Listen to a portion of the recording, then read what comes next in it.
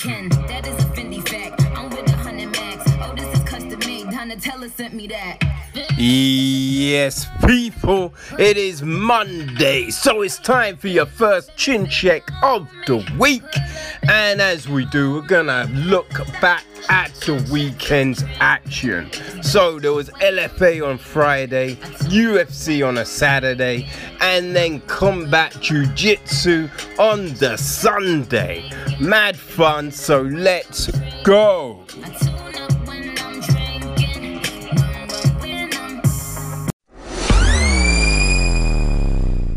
LFA Fridays are it's always a good Friday, people. It's always a good Friday. And this week we had LFA 109, McKinney v. Irizarry. I think I said that right. Irizarry? I believe that's it. Right? So, as always, Mike Kendall in the ring doing his thing. And this time in the booth, joining Ron Koch, we had Laura Sanko and Cub Swanson, which was, right? When you saw it, you're like, oh shit, how's Cub gonna do? And gotta say, Cub killed it. Cub was great. As well as these fights, we had 6 on the main card. I think we had 6 on the main card.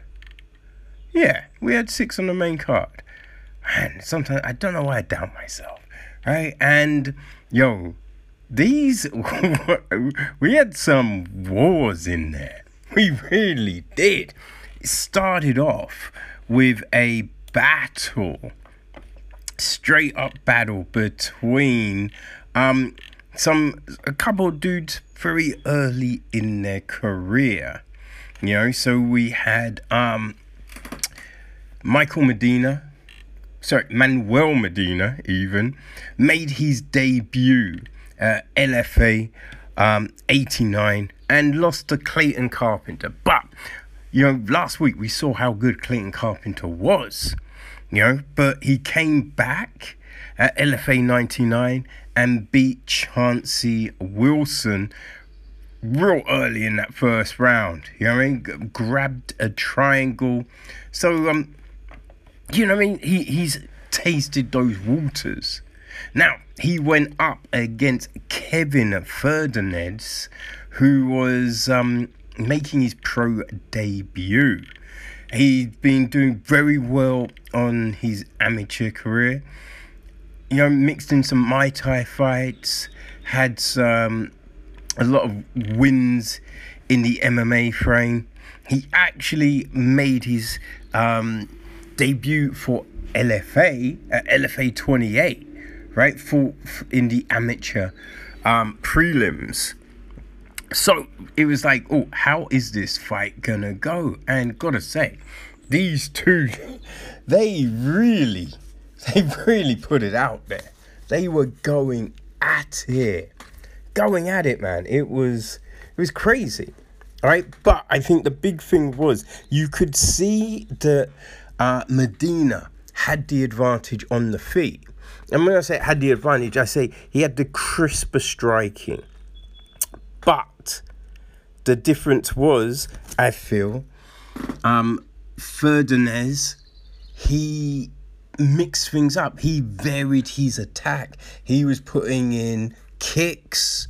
And mixing those kicks up. Body, calf, just leg, inside, outside. Striking the body, striking the head. He was mixing up his attacks, which then left Medina wondering, and it opened it up so Ferdinand could get the takedown. So he tried a takedown early in the first round, but Medina was able to stuff it. And Medina landed on top, right? But later in that round, Ferdinand was able to get the takedown. And just kind of you could see that he was doing a very good job, right? He was landing some heavy hammer fists, and Medina couldn't get up. So we went into the second round, right? And again, they were throwing shots at each other. And Ferdinand, he gets a takedown, and controls Medina on the ground. Right, so in the third round, Medina, he knew he had to do something. So he came forward, and he was keeping at a distance, which was working for him. Utilizing kicks. No, he wasn't utilizing kicks. He should have. He was using his footwork, right? But his heavy hands were. He was landing. But Fernandez, he used the kicks to get the distance back. Used those, landed some nice shots. Shot in. Medina defended the first. Right, Fernandez, he then hits a spinning wheel kick, head kick, which were like, oh, nice. Medina, he's throwing some big shots, throws an uppercut, but in doing so, he allows Fernandez to get inside, get that body lock, and he was able to get a hard-fought takedown. And once it got to the ground, it was done. Because we saw Medina, he just struggled getting up. So it wasn't a technical war, but it was definitely a fun one. Both guys really looking to put it out there. And I think what it showed, it showed that a varied attack is always a good thing to implement to open up what you really want to do. So I think, Ferdinand, he can definitely improve his striking, but this was his first pro fight, remember? And Medina, heavy shots, for real, heavy shots. But he needs to add the kicks. He needs to change the levels, or at least feint at changing the levels. And, maybe this was an off night, but definitely needs to work on getting back to his feet. Definitely needs to do that. But a fun flyweight fight, no doubt, people. So we then had a lightweight clash between Caleb Hall and Jacoby Jones, and these two did not like each other. They really did not. Oh my God. They didn't touch gloves, and they were just barking. Now, so before they fought, both had kind of entered a war of words. Hall had called Jones's team, a bunch of amateurs. He'd insulted, the camp, all of that shit. So, I mean, it was now, it is that time to kind of show and prove, right? And, Jones, Jones proved, and he showed, right? Came out, took the center, right? Backing Hall on the fence. They were exchanging some shots, but Jones, he gets a takedown. Second attempt, but he stayed with it, got that takedown, and he's very heavy on top. Now, Hall, right, he landed an up kick early, right? But Jones was not to be denied. And even with Hall throwing up some attempts at arm bars, Jones, he just wasn't going to fall into that trap, man. Wasn't going to fall into that trap. At the very end of the round, Hall gets up, lands one, and he threw another one after the buzzer, which Jones avoids, which was very lucky because, The judges were not playing. The ref, I should say, was not playing. And I imagine if that had landed, Hall would have lost a point. But that kind of gave us the template. You know what I mean? That first round, it gave us the template. Like in the first fight on the card. Right? So Jones, once he gets it to the ground, he's controlling it. And that's what we saw. He got an early takedown in that second round. Right? So he did that. Controlled it, was hunting for a rear naked, which he couldn't get the rear naked. But, he was able to control things. Now, I would have thought, right, is he was looking to get the arm underneath the chin. And what we have seen many a times, people tapping from a neck crank, right? Or you just on the jaw, just cranking that grip. So he probably should have done that. But this is only his second pro fight. So I think we can give him the little, the little slips and whatnot. And then in the third round, they were, Hall was keeping it standing. He was keeping it standing for a bit. But, it's just going back and forth, and Jones eventually gets it down, dropping elbows, all of that good stuff, and he wins the fight. There was one point during it, and they were just talking to each other all the way, and Hall's on the floor, and he's calling Jones a pussy. Calling him a pussy. I'm gonna give it to Laura Sanko, because when they're just like, what did he just say? And I think it was Ron was just a bit like, I'm not sure we could. And Sanko's just like, you know what? We're on Fight Pass. Doesn't matter. He called him a pussy. Oh man, it was funny. It was funny. They did shake hands after the fight, which is good. Because, it wasn't a close fight, right? Jones won that fight, right? So Hall, he can't deny that, right? And I think you only grow if you could admit. You can admit, motherfucker got me. Now it's time, go away, practice, improve on those things and get better, right? But yeah, from what we saw, Jones got a very nice win to take himself to 2-0. Yeah, fun fight for sure.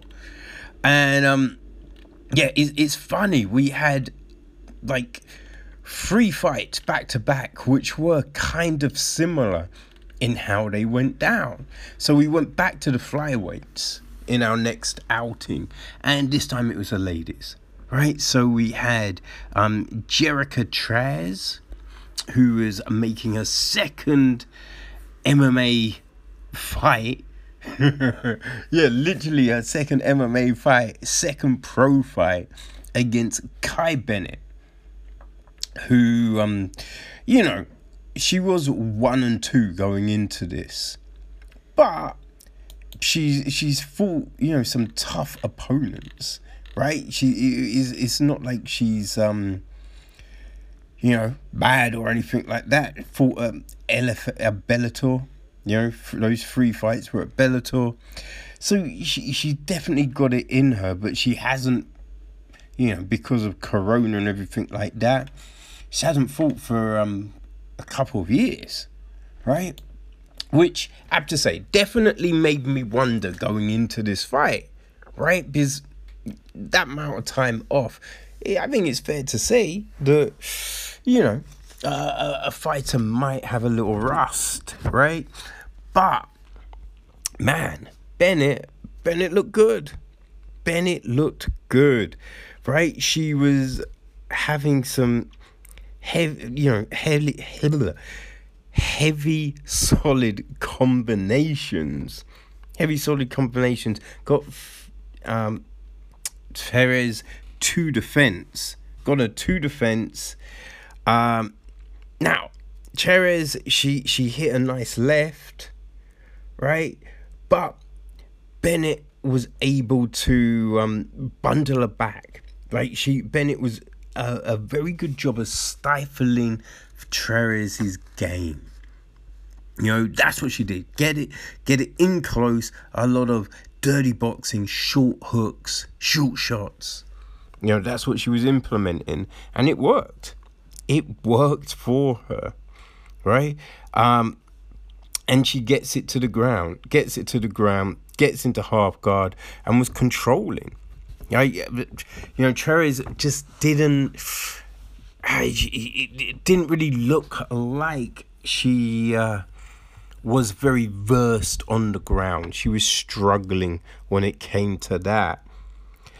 And so what we saw for the rest of the fight, you know, Bennett looking to close the difference and get the fight to the ground. Now, when there was space, Cherez was landing some good shots, right? But Bennett gets her down again in the second, controls it. Now, in the third, Cherez came out like you would want someone in her position to come out, right? Landing big shots, right? Doing a very good job of keeping it to the distance, doing work. And there was a point and you're thinking, fuck, is Cherez going to turn this around? Is she going to get a stoppage? But she got a little too overzealous, right? And allowed Bennett to get a grip. And get her down, right? And as soon as that happened, you knew where this was going, right? You knew Bennett was going to win the fight, right? And that's what happened. But gotta say, in space, Cherez looked really good. She looked really good, really solid. So she just needs to work on, you know, getting back up. Right, she needs to work on that ground game. Now, as I said, this was only her second pro fight, so I think you can easily be like, listen, yeah, there was flaws, but once she learns, once she picks up that other stuff, you know, she's gonna be great because she comes from a Muay Thai background, so. That was the thing. She had good kicks. She had some good striking. But it was just the fact that she couldn't get up off her back, right? So once I think we see her, you know, a few fights, she's going to be working on that kind of shit. We're going to see a dangerous fighter because the power in her hands, whew, that was something.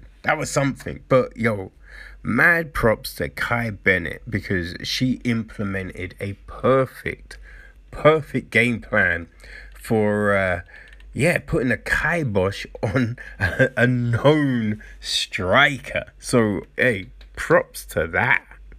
So after three good fights that all went to decision, we then end the night with 3 finishes. You know what I mean? It was one of them people. So in the feature bout, we had a Hobson Jr. against Edwin Cooper Jr. at featherweight. And god damn, yo, this is crazy. So Hobson, he's a very known decorated grappler, right? But he hadn't fought a load of big names, struggled to get fights. So it was like, how was this gonna be? He's challenged against Cooper, and Cooper straight away, he didn't give Hobson any space. Didn't give him any space, right? So he goes straight at Hobson, and he gets the takedown. Hobson, he tried for an arm bar and a knee bar, but Cooper, he avoided those and was just raining down shots. And not taps. These weren't taps. These were heavy fucking shots. He was just throwing those motherfuckers down, man. It was some crazy shit. Now, what I thought, it was a little unfair, because granted, some of the ground and pound on the ground hit the back of the head. But here's the thing. There's a lot of times you will throw a shot and the fighter has got his head in one position, and at the last minute he moves his head, turns his head. So, but you hadn't gone to aim at the back of the head. The fighter moves the head. Right? And I think, that calling those is a little harsh. Right? I mean, you could say, all right, stand up. Or, give a hard warning. But to give a point straight away is a little hard. It's a little hard. So they stood back up. Robson comes in, but Cooper, boom, gets another takedown. And, lands more shots. Right? Gets into mount, which is dangerous. But the round was just ending. And you just think, if there was more on the clock, the fight would have ended. So I kind of think that first round probably should be a 9-9, because although Cooper lost a point, he controlled that fight, So we go into the second, and Hobson, he wants to get it where he's strongest. So he comes and shoots straight away, but doesn't set the shot up. Doesn't set it up.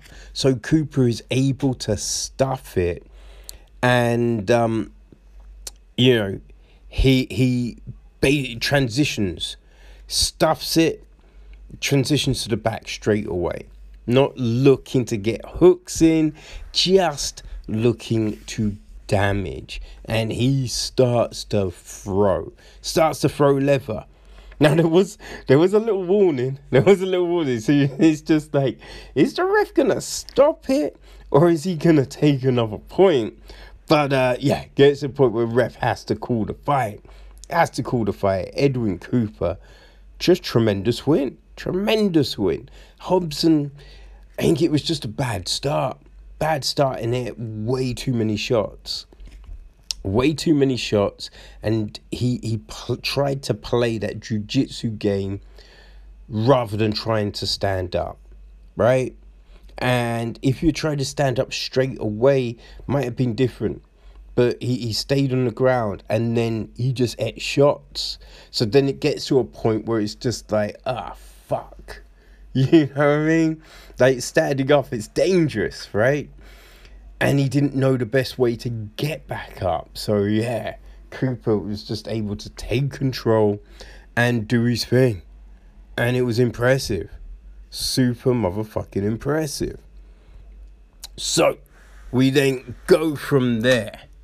Great fight. Go from there to the co-main event. So, bantamweight clash of Askar against Justin Wetzel. So Askar, he was meant to fight in the UFC, but his opponent, it was Askar, failed a medical.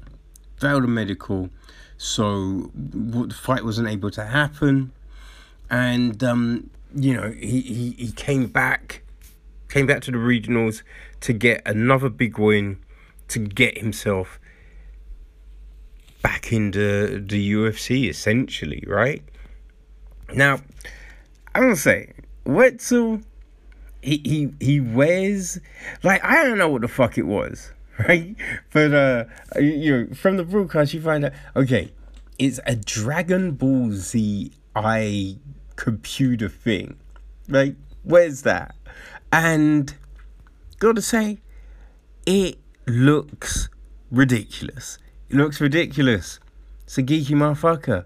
But, hey, let's be real. I ain't gonna fucking say that to Wetzel. Hey, come on, man. Yo, walk up to the dude and be like, yo, what the fuck on your face, son? You look like a fool. No.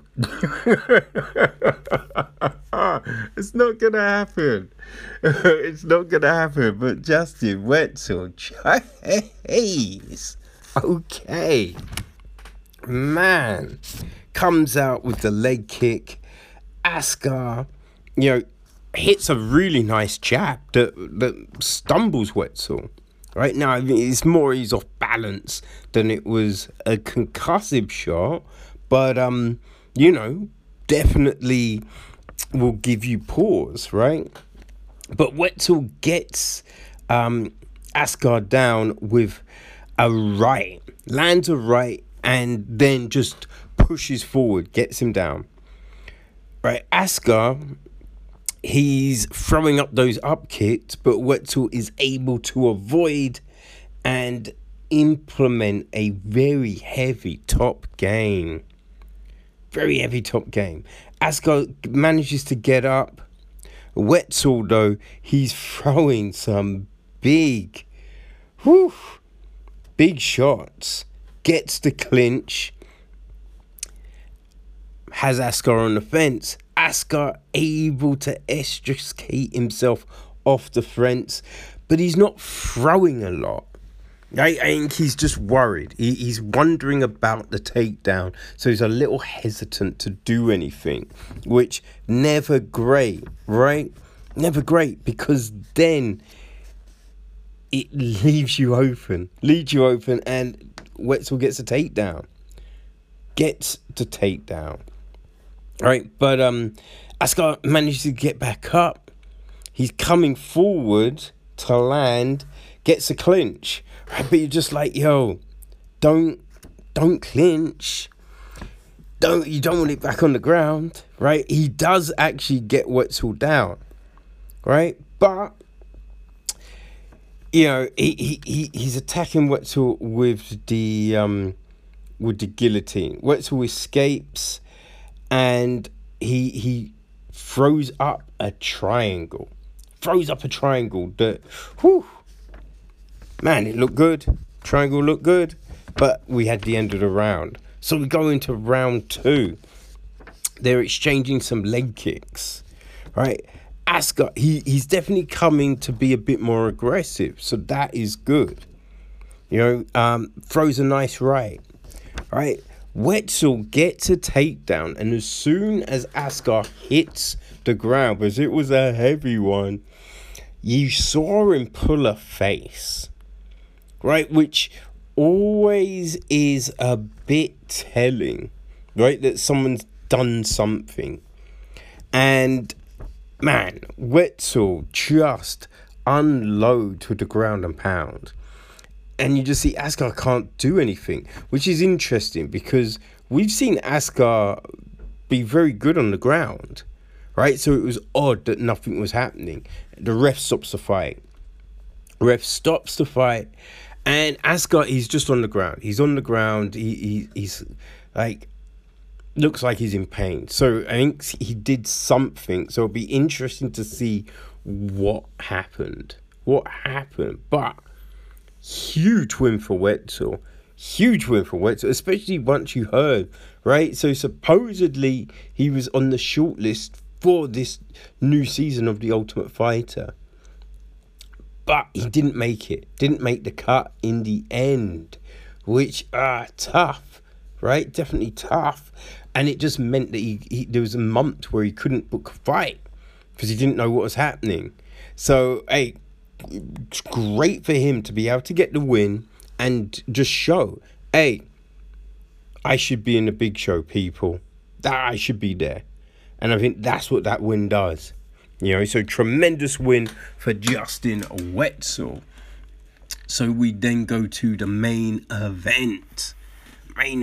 So we have Michael Irizarry making his debut against Terrence McKinney. Terrence McKinney, who we have seen already looking pretty fucking spectacular. Right, so he made his LFA debut at 106. Silveri v Viana. That was in April this year. Right, beat Toninho Gaval. Right, quick. he just hit that, man, head kick in that first round, got the win. Right, so man, he looked sensational. He then he's then making his next LFA fight today, and gotta say, right, this was another huge performance from T-Rex, right? So Irari, he landed a nice leg kick and jab from the giddy, but McKenna, he came hard. He threw a head kick, fell over. McKinney, jumped on top, but Irari jumped on top, but McKinney's able to really just improve his position and end up taking Irari's back. He doesn't want to do anything though, he wants to get back to his feet. Lands another head kick, he's pushing forward, falls again while throwing another head kick, which I dare say is very problematic, right? Because I think McKinney, he does go a little reckless, right? And against a better opposition, they're going to make him pay for that. So he rushes a little. He needs to calm down. And if he's calm, he's not going to fall over. Because he's only falling because he's rushing and he hasn't got a solid base, right? But in this fight, it doesn't matter. Because he falls, he gets back up. And then he hits two nice knees in the clinch, right? Then a nice straight. And Irizarry, he wants a takedown. He's like, oh, it's not going well on the feet. I should take this shit down, right? But McKinney, he kind of blocks it and goes for a lateral toss. Now, it doesn't fully work. But McKinney, he just explodes, ends up on top, and once he is on top, oh my gosh, he's throwing shots, but not taps, right? He lands a couple of solid shots, then he kind of sits back and fires three that hit Irizarry clean on the chin. And Irizarry is out cold. It was a huge win for Terrence McKinney. People, you gotta give it up. Terrence McKinney did his thing. Now, after the fight, he did call for a call up to the UFC, which, listen, I definitely think he's got the talent. But he does need to work on not rushing. Definitely does need to work on not rushing. Needs to be a little calmer. And once that happens, you can see him doing some things up in there for sure. He's fighting out of Jackson Wink, right? Which is a great camp. So, I think McKinney definitely has what it takes. Just needs to calm down a little bit. And it'll be all gravy. But definitely a fun night of fight, as we've come to expect from the LFA. The only pain of it all, right? We now have to wait a motherfucking month for the next card, right? Gotta wait a month for the next card. Like, how insane is that? I mean, it's not. But I mean, we just come to expect shit, nearly every week. So it's just like, damn. But LFA 110 will be hitting on the 2nd of July. So looking forward to that. And wondering what's going to fill that Friday night void. I'm sure we will find something. But LFA a 109. People, if you missed it, go watch that shit right now. Yo, so yeah, that's it, people. UFC on ESPN 47. No, ESPN Plus 47. It's in the bag, right? And there were some, there were some surprises this night for sure. There were some surprises. You know what I mean? Some dominant performances, some comebacks. And we had four TKOs? 4 TKOs, right?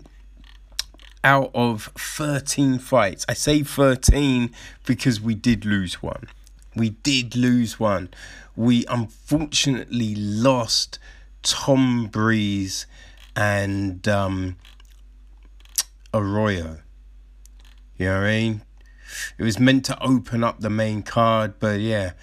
I have a suspicion it might have been Breeze's anxiety coming back, right? Because I think it was in London that we lost one fight because of that. But in recent times it looked like he'd sorted all of that out. But it might not be that, right? It might have been something completely different. But unfortunately, yeah, Tom Breeze against Antonio Arroyo didn't happen. So yeah, we had 13 fights. It was Brendan Fitzgerald, Michael Bisping, and Dominic Cruz on the table. And whew, there was some back and forth. It is always... Oh man, Bisping and Cruz are always just... Oh, it's hilarious. But, nothing ever comes across as mean-spirited. Trying to be hurtful, you know what I mean? It's just those little jabs and swipes that you make. But we also get some insight, right? So it works. It's fun. And Joe Martinez was doing the announcing. So, yes. Whew. Man, now... Whew, as I said, look, there was controversy on this night as well. So, hey, I think we might as well start off with a little bit of that. So there were 2 split decisions on the card, right? The first was the second bout on the fight, right? So we had Youssef Zalal against Sean Woodson. It was a featherweight affair, and it was a close fight. It was a very close fight. Woodson, when he was in space, oh man, that jab was working very nice, and he was landing very good counters. Zalal, though, he was looking to get in close, not give Woodson that space. He's attacking with calf kicks, which was nice. He was definitely hunting for the takedown a lot. Didn't get many, right? But he did end the first round with a takedown. So it was very close, but you could go, all right, I think Zalal gets the first round. Second round, calf kicks from Zalal. Woodson jabs and counters. It's just back and forth, right? But the big difference with this one, Woodson stuffed the takedowns, stuffed all those takedown attempts. At the end of the round, Zalal comes for a takedown. Woodson grabs that neck, sinks in a guillotine, but the buzzer goes. Right, so we're into the third, and you're thinking, I think this could be 1-1. I think it could be 1-1 going into the third, right? Which, hey, that's fair. That's how I had it. Now it's fast, man. They were both coming in, both implementing their strengths, right? Zalal, he's going for those takedowns still, but can't get them. The Woodson's defense was on point, right? And in space, he's hitting some nice counters, man. The right hand was working. Zalal, you know what I mean? He showed some good movement, showed some very good movement, all of that. But here's the big thing. I think Woodson ended the third round on top, right? He ended the third round on top, and he's landing strikes. And I think that's a big thing, right? It's a big thing, especially for the judges, because the round was close. It's a close round, but Woodson stuffing all the takedown offenses and then ends the round on top. So, look, Zalal was a bit like, huh?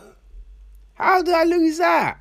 But, yeah, look, I thought that he probably spent too much time hunting for the takedowns, all right? Because he wasn't hitting them. Like, he gets one at the end of the first, and then he gets caught with the guillotine at the end of the second, but that was basically it, you know? So I think getting in close was working, and the calf kicks, right? But going for those takedowns and then taking the elbows and, you know, just all of that, it wasn't a good visual, right? But hey, super close fight. It was a fun fight too. Now, our next split decision was our first heavyweight clash, right? And yeah, this fight was people. I don't know what the fuck happened here. I really don't know what the fuck happened. It was just some baffling ass shit. This baffled the hell out of me, right? So yeah, Tanner Boser against Ilir Latifi. So this fight was, I think, for me, all about Boser's movement and his jab. Two things that he was doing extremely well. Now, Latifi, in close, you know what I mean? He did land some stuff, right? He has a very nice short hook, right? Hidden uppercut. He did that. But Boser was doing some very good work. Very good work. And he's mixing up his kicks, right? Body and head. You know what I mean? Mixing up the jab, head and body, right? It's all very good work. All very good work. So, you know, there was a point in the first round where Latifi catches a kick, but Boser showed very good, movement to avoid. Now, he does go down eventually, but pretty much straight up, and he doesn't really eat any damage. But once he's back up, he's using the kicks and the jab at range to control Latifi, right? So in the second round, Boser hurts Latifi. So Latifi turns around holding his eye, but you could see it wasn't a poke, right? It was like either the knuckles, or it was just it was just a good shot. It was a good shot. The ref realized and didn't call action though, so that was good. And Boser unleashes shots. Latifi was able to survive, but Boser did really good work in that second. So we're in the third, right? In the third, Latifi comes out because he knows he needs, like, you'd think Latifi needs a finish to win this fight, right? But Boser, he's back to that jab, keeping it at range, doing his thing.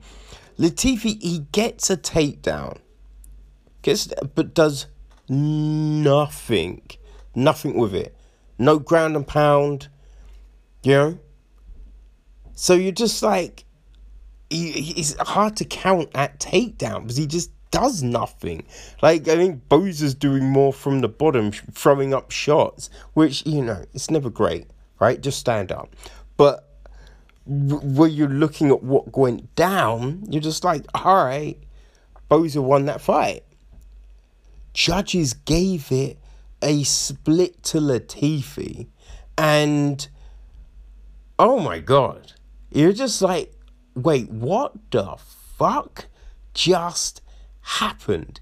It was crazy. It was the weirdest decision. I just think all judges involved need to speak to someone, because it was appalling. It was appalling.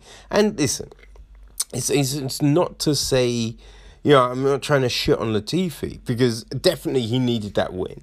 So props to Latifi, but Boza won that fight. It was crazy. It was crazy. It wasn't all right, because we definitely have one more crazy moment, but we'll get to that a bit later on. But yeah, I have no clue, people. I have no fucking clue what the judges were thinking. So we have a few decisions on the night, starting with our opening fight, which was Jordan Levitt against Claudio Palus. It's a lightweight matchup, and I think this fight, there's a lot of potential here, right? Both have had some very good fights in the octagon. I mean, Palus, he lost his first, his debut, but next two fights, very good fights, right? Real good situations. And Levitt, came from the Contender Series, and then just that, slam KO on Wyman. So yeah, definitely one that you're thinking, this is going to be a fun fucking fight. And it starts off okay. You know what I mean? Levitt, he's attacking the leg, a lot of leg kicks. Palus, he's doing his thing, he's landing strikes and all of that. But it doesn't seem the same Levitt that we saw in the previous fights. Seems a little lackluster. And when Palus, he gets it to the ground a few times, doesn't really do a lot. Now, they're scrambling all the time, but we're not really getting anyone trying to, damage, right? Trying to damage, stop the fight. It's more grappling based. In the third round, you could see Levitt is tired. He is tired. He keeps on shooting, but the takedowns aren't really coming for him. It's surprising he kept on going to that whirl. And, we have in the third, Palus finally goes with some ground and pound. Which are just like, all right, that's cool. But, Palus wins the fight, which, you could definitely see that it was just coming. As I said, but Levitt, not the same that we had seen, not really what we were expecting. I'm not quite sure. No, I know he's just had a baby, so maybe that's just fucking him up, man. Or just, lack of sleep and all of that. Maybe that was it, because I don't know. So we had a welterweight fight between Francisco Trinaldo, right, who had made the move up, and Muslim Salikhov, right? So definitely a fun one, right? Trinaldo was coming hard, but Salikhov had some just great movement. For a guy that, I don't know, he's not huge, but you wouldn't look at him and think, that motherfucker is super agile.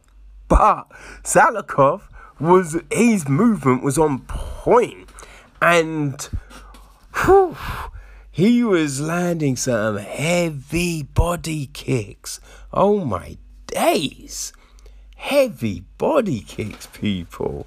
You know what I mean? A good right? Oh man, it was great. You know, like Trinaldo, hey, he was going after the left. He was landing a nice left, hitting some knees. You know what I mean? But it's all about Salikov and his movement and his ability to dole out violence. You know what I mean? Whew. He's definitely punished Trinaldo at the end of that first round. So, second round, and you have to give it to Trinaldo because he always came and brought it, right? Second round, he comes out with some pressure. But, you know, Salikov, he was just doing his thing. Wobbles Trinaldo with a right hand. Nice right. But yeah, Trinaldo just, man, wouldn't back down. At a head kick that you're just like, damn. But yeah, third round, Trinaldo, he's coming out looking for that big shot because he knows he needs a finish. Now, what is really interesting, right? What is really interesting in this fight is there is an eye poke. But here's the thing, and what you know, I mean, is very important, and it will relate to another fight, right? Is that the fighter took the time, because you get 5 minutes, right? And so homie took his time, you know, before, and then he was just like, all right, it feels okay now, let's go, right? So I thought that really big, really significant to another fight. But yeah, it was just Salikov, man. Salikov was able just to do damage, gets a takedown at the end of the fight. Yeah. You know what I mean? You're just like, okay, all right. Yeah, the winner of this one is pretty clear. It is pretty clear, and it was a very good performance. Now, when we're talking about very good performance, whew, oh my gosh, right? So we had 2 Argentinian fighters on the card, right? Santanigo Ponzinibbio and Lorano Stratopoli, right? It was one of them nights, right? It was one of them nights. It was a good night for one, not a good night for another. But yes, we're gonna, close this bit with those 2 fights. So our first fight, welterweight clash, we had Miguel Beza, Caramel Thunder, against the Argentine dagger, Santanigo Ponzinibbio. So this one, it seemed like a fight of 2 halves.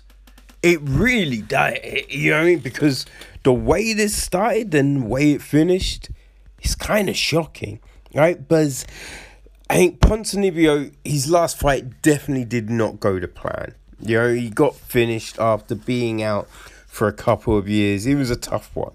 So he came out, oh my gosh, he came out with pressure this time, right? But Beza, he's working that calf kick nicely, right?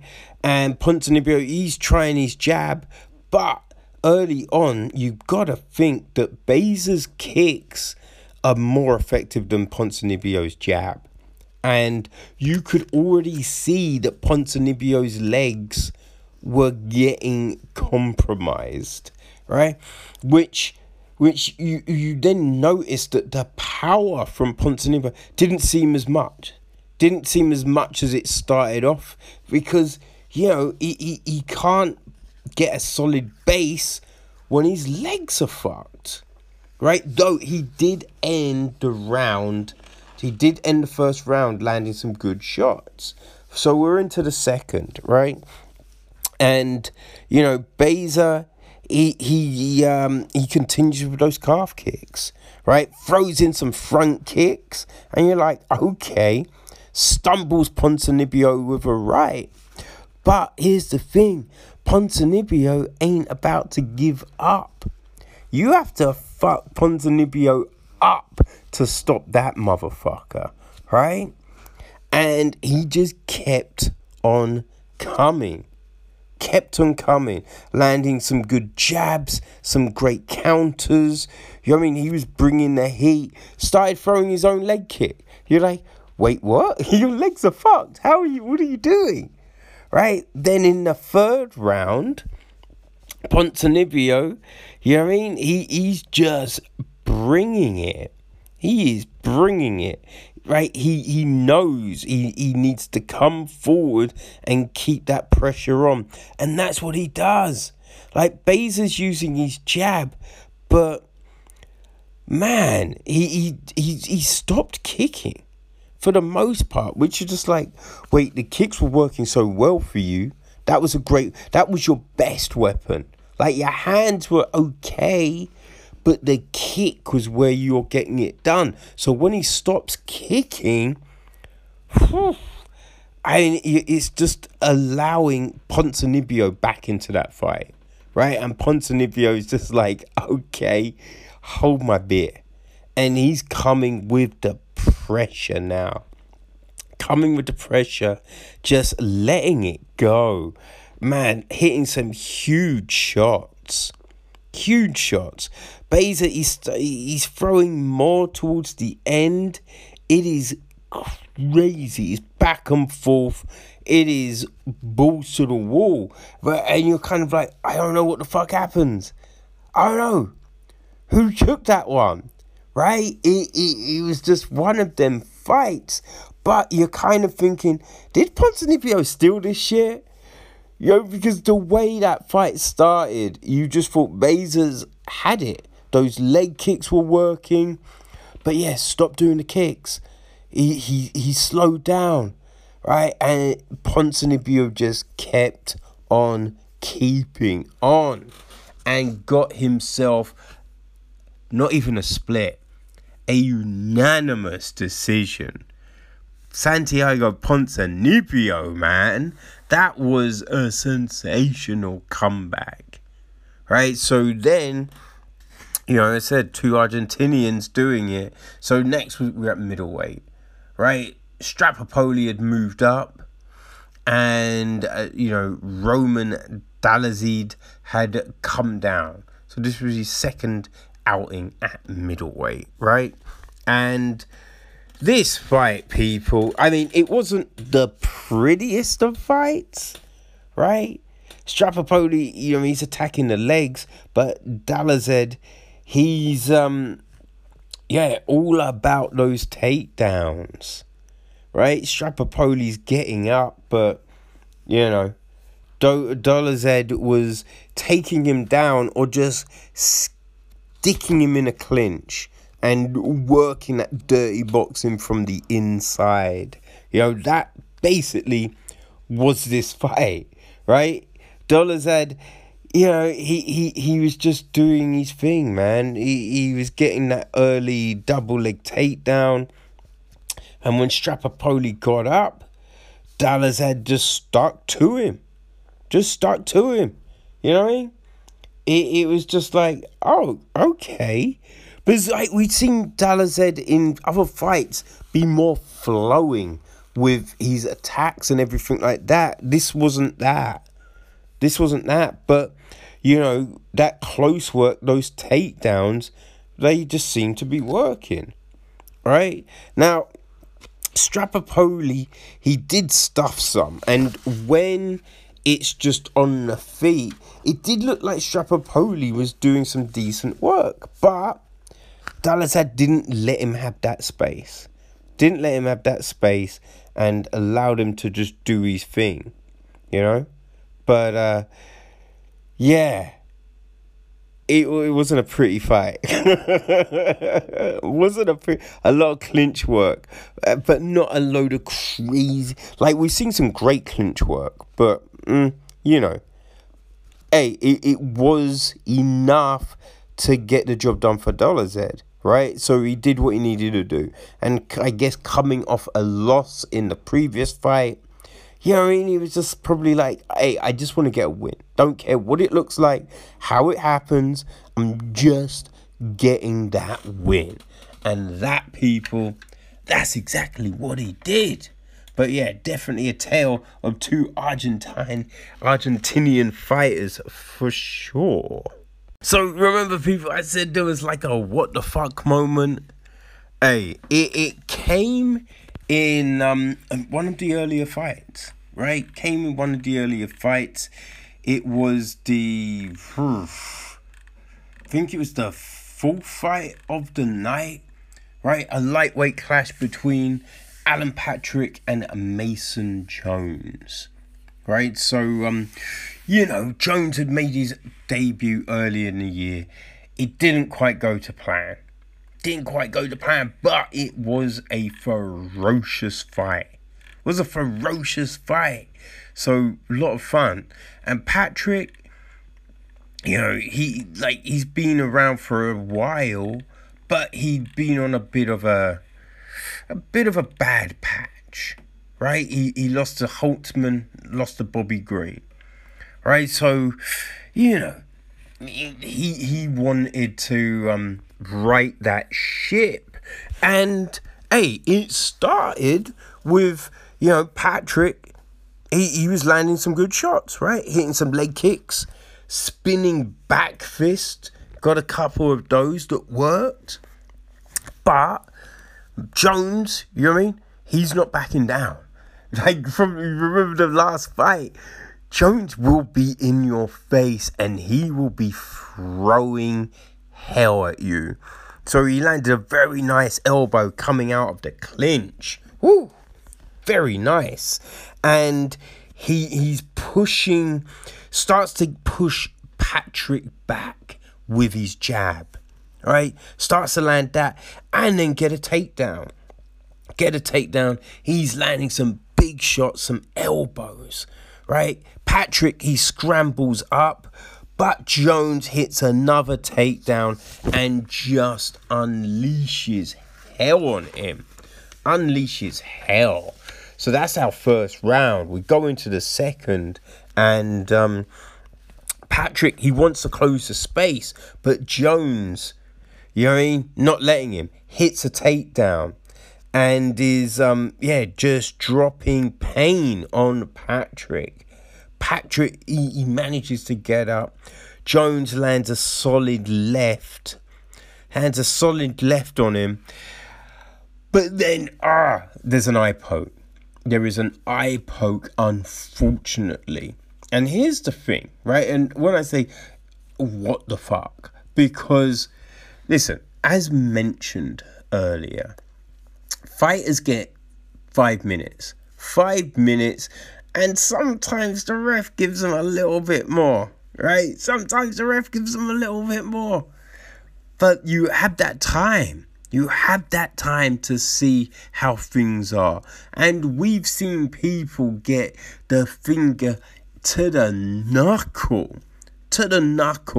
And they take that 5 and then they can fight on. Now, listen, I'm not saying you have to or all of that, but you'd think you take the full time. Find out how shit's gonna be.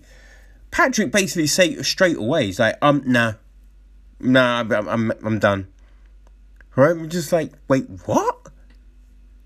You know what I mean? Like, I've been poked in the eye. I poked myself in the eye, and not on purpose. You know what I mean? I didn't realize my finger was as close to my face as it was. That is the problem of having no depth perception. But I digress. People, you know what I mean? Look, a poke in the eye is not fun, for sure. But you'd figure someone would take the full time. Or at least half of it. Patrick, as I said, look, basically straight away was just like, nope. You know what I mean? The doctor was called in and they just looked at Patrick and Patrick was like, nah, can't see. And I think it was Herb Dean, right? The ref is just like, he's trying. You know what I mean? The ref is trying to get him to be like, hey, are you sure? Are you sure? Right? I mean, what do you want to do here, man? What are we doing? No, it was Chris Tione, actually. Right? But yeah, Patrick was just like, nah, I'm out. And he was getting fucked up. Right? He was getting battered in there. And you kind of feel that, I mean, listen, I'm not saying people cheat or anything like that, but it did seem that Alan Patrick took an easy way out of a night which didn't seem to be going his way. I don't know. I could very well be wrong, but that's what it looked like. It looked like that. You know, but hey, he was the one that got poked in the eye. I give him that. So, you know, hopefully it wasn't that. But, yeah, the fight had definitely turned in a very bad way for Patrick. But, yeah, it was a bit of a shocker. That one, for sure. So the card did end up with 3 LFA standouts making their debuts. But when it all started, you know what I mean, we had 2. We had Kamala Kirk and Gregory Rodriguez. So let's look at those fights.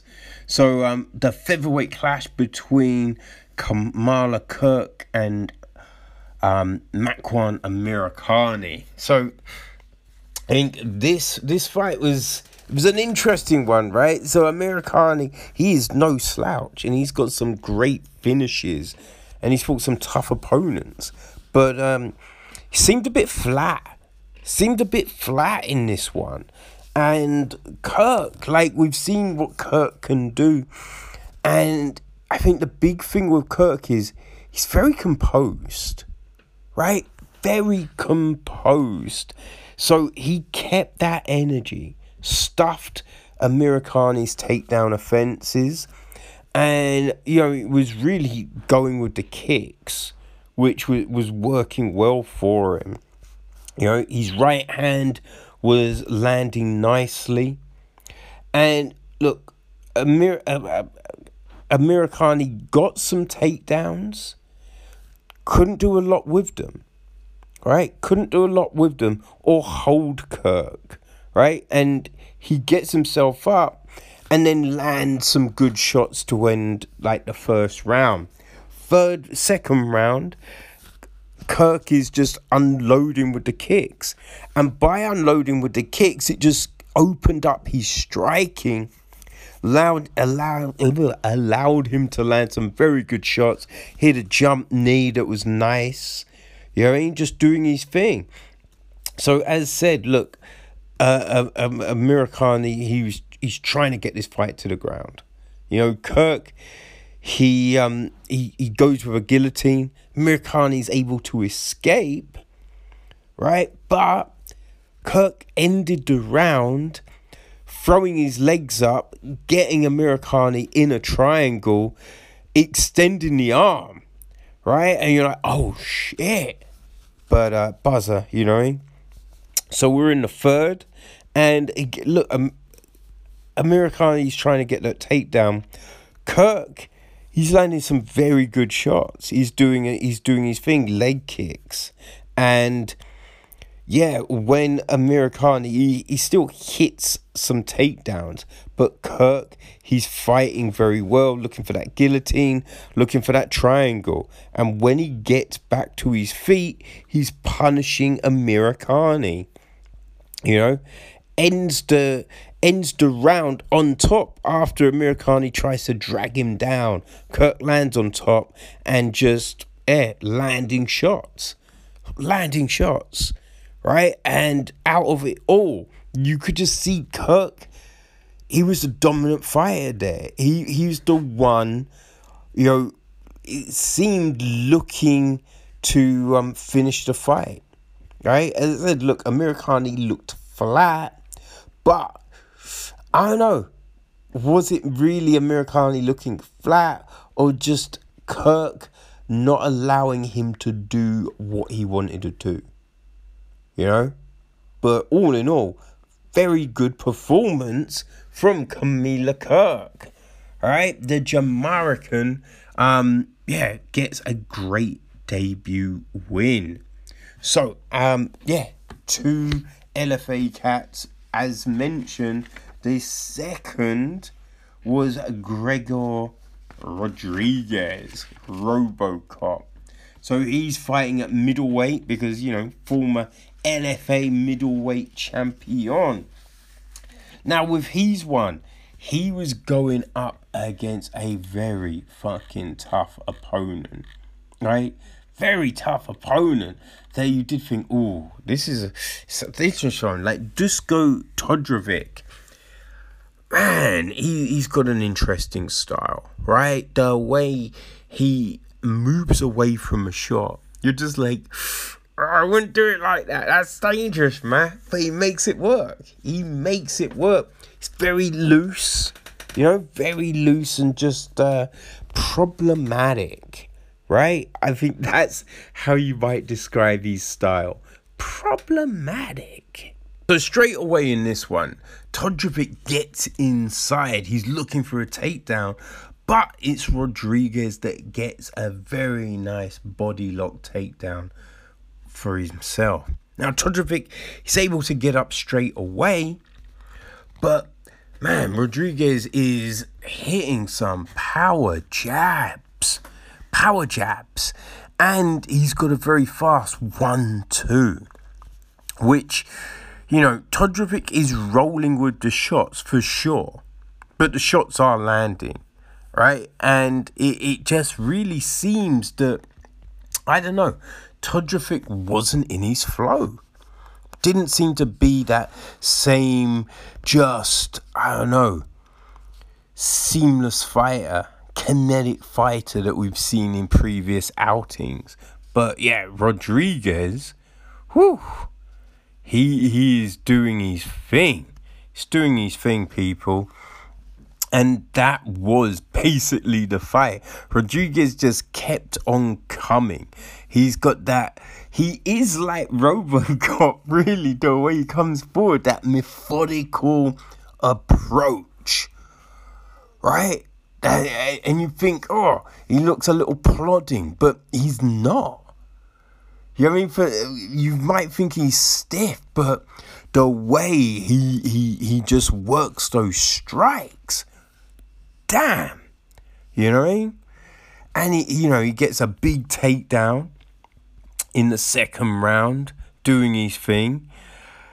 It just was not Todorovic's night. Really wasn't. Like, Rodriguez, he's just the one coming with the heavier shots, right? His body kicks were just like, whoo, a problem, Like, in the third round, Todorovic, he came out with a jump knee, but, man, Rodriguez, he was hitting some great counters,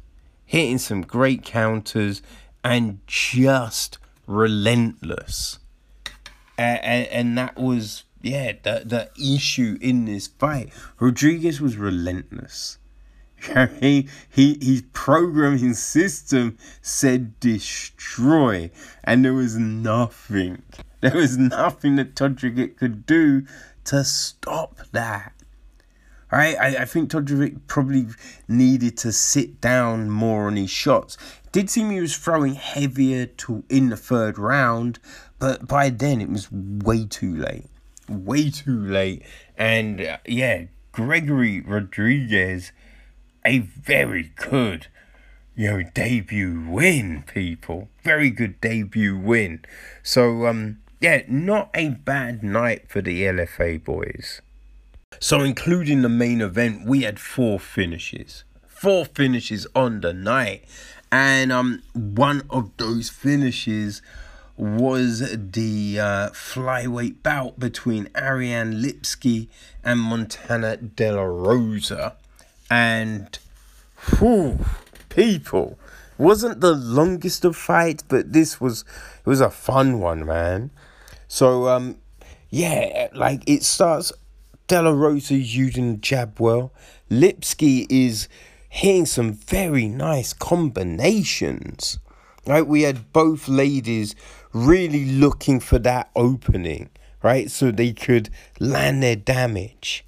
You know, De La Rosa, she's stringing things together a lot better than we've seen in previous fights. So she uses her strikes to get inside and grab a body lock takedown.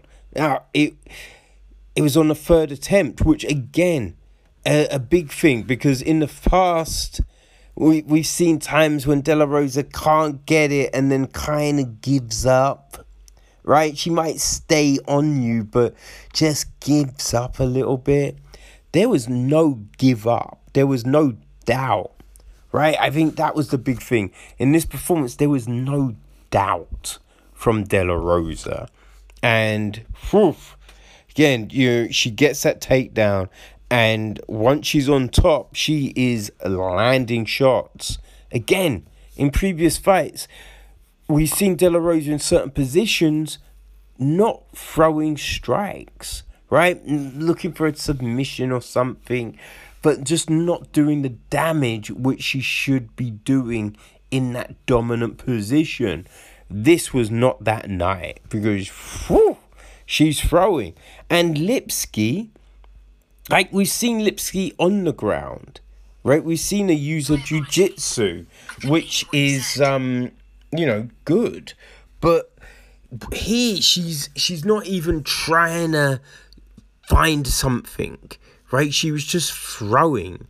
She was throwing from the bottom, which, I mean, sometimes you can cut your opponent, but it's just, you're not going to generate that power, right?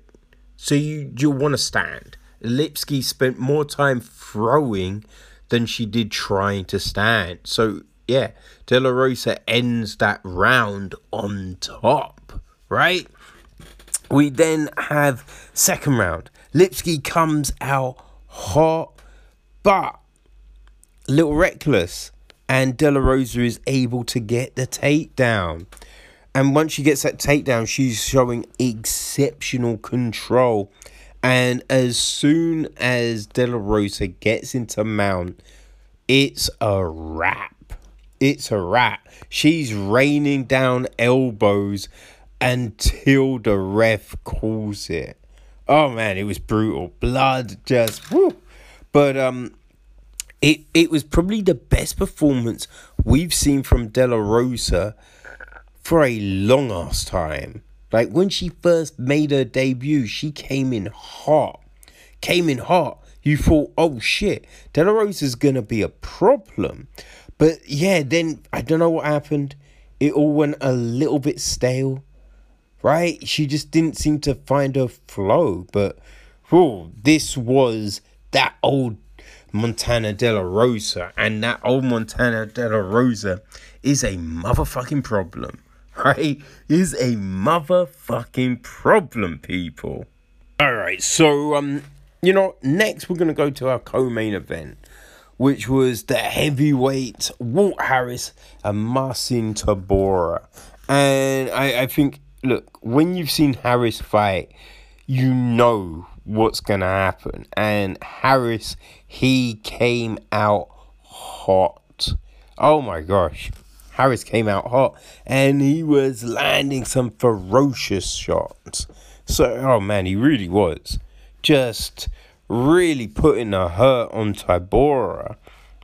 Now, there was a moment early where Harris sometimes gets too reckless.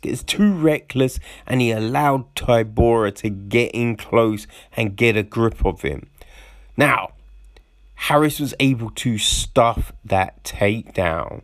Right? stuffed that takedown, and then he continued to unleash hell.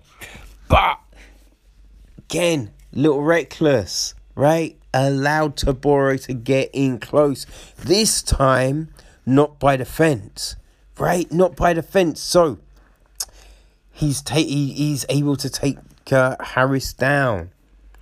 Right, so Tybura gets him down in space, and then, he's throwing those rabbit shots, those hammer fists, really just stopping Harris from getting up. Right, stopping him from getting up, and, Tybura is looking for the back. Harris is trying to avoid it, but at this point, Harris looks a little tired. He's doing some shit that you kind of think, come on, man, you know better. But allows Tybura to get him in just not great positions. And Tybura is just throwing strikes. He's able to flatten Harris out. And at that point, you kind of figure, it's done, man. It is done. And, there's Harris, he's not doing what he needs to do. If you're flattened out, you need to roll on your back, right? You need to avoid a change position, because if you stay there, the ref is going to stop it. And that's what happened. You know what I mean? That's exactly what happened. The referee looked at it. Harris not improving his position. It's a wrap. Marcin Tybura gets the come from behind win. And it was come from behind because, Harris came out like a buzzsaw. So you got to give Tybura props for doing that. And that's the second fight in which he's done it in, right? Because he did the same in that last one against the Prince of War. That's what he calls himself, isn't it? Because I cannot remember his fucking name. But yes, that dude. But it is what it is. I felt bad for Harris, but I don't know. What can you do, man? What can you do? He definitely needs to work on his pacing. And then just work on getting up, right? Getting up from those compromising situations. Hopefully he can do it, because I think when he can get it all together, Harris has got the potential to go all the way. But I don't know if he can get it back all together. We will see. But I think one of the most impressive performances of the night, oh my gosh, had to be, I think it was the third fight on the card, and that was Manon Fiorot against Tabitha Ricci. Now, all props here you have to give to Tabitha Ricci. She took this fight, I think, on 1 day's notice, and she took it up a weight class. So Ricci has been fighting as a strawweight, but she took this flyweight fight, but she was like, alright, it's my opportunity. Let me see what I can do, because once she can get hold of you, it's a problem, right? So she took that gamble, and it was a tough gamble, right? Because Marion Fiorot, we see on her debut, she was a savage. And, savages don't stop, baby. Savages do not stop. So what we saw in that first fight, Fiorot loves a sidekick, and that shit continued. She was really letting those go, throwing some leg kicks. She's keeping the fight at range, which is smart, but she had the reach advantage, right? Ricci was trying to get inside, but Fiorot was just nasty, really coming with some horrible strikes, man. Body kicks, head kicks, a lovely right counter, right? She landed a big right down the pike that, looked, you know what I mean? I wouldn't say it wobbled Ricci, but it made her think. Now, Ricci, as I said, props to her, but she kept on coming forward. Landed her own, good right. Right, but it's just Fanu with the size, because you could see they were a different weight class. You know what I mean? It was so evident in there. And Fanu, she let those hands go. Let them go, landing great combinations against Richie on the fence, man. Oh, it was brutal. It was brutal. So we get into the second round. No slowing down from Fanu, right? She's exploding with that range. Richie, she does land some good counters, but Fanu, one thing that was crazy, she attempted a takedown, right? Which, I don't know if that's the best call, right? I don't know if that's the best call against a jiu-jitsu black belt, a decorated black belt like Tabitha Richie. She doesn't get it, right? But does land some good elbows. Man. And, it's that right that was just on point.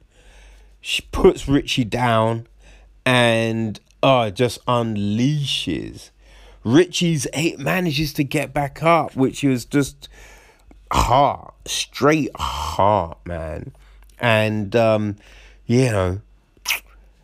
not the best thing, because Fanu was not gonna stop. And she just kept on pouring on the pressure, the pain, the agony, until the ref was just like, nah. This just is not fair, and stops the fight. But Richie, she was not looking for an out. She wasn't turning her back. She was trying, and that's impressive. So I definitely want to see Richie at a natural weight. Next fight, straw weight, I think we're going to see a different Richie. But Marion Fanu, I'm going to say this, right now it's early days, but I think she might be someone that could challenge Shevchenko. When you look at the challenges for Shevchenko in that division, there's not many people that you can go, I think they could beat her. But I think Fanu, if she continues on this vein, I think she will put up a very good performance. I don't know if she's going to win, but I think it will be a good performance, right? So, we'll see what happens. Now, there is word that Suarez is coming up to the flyweight division, which, now,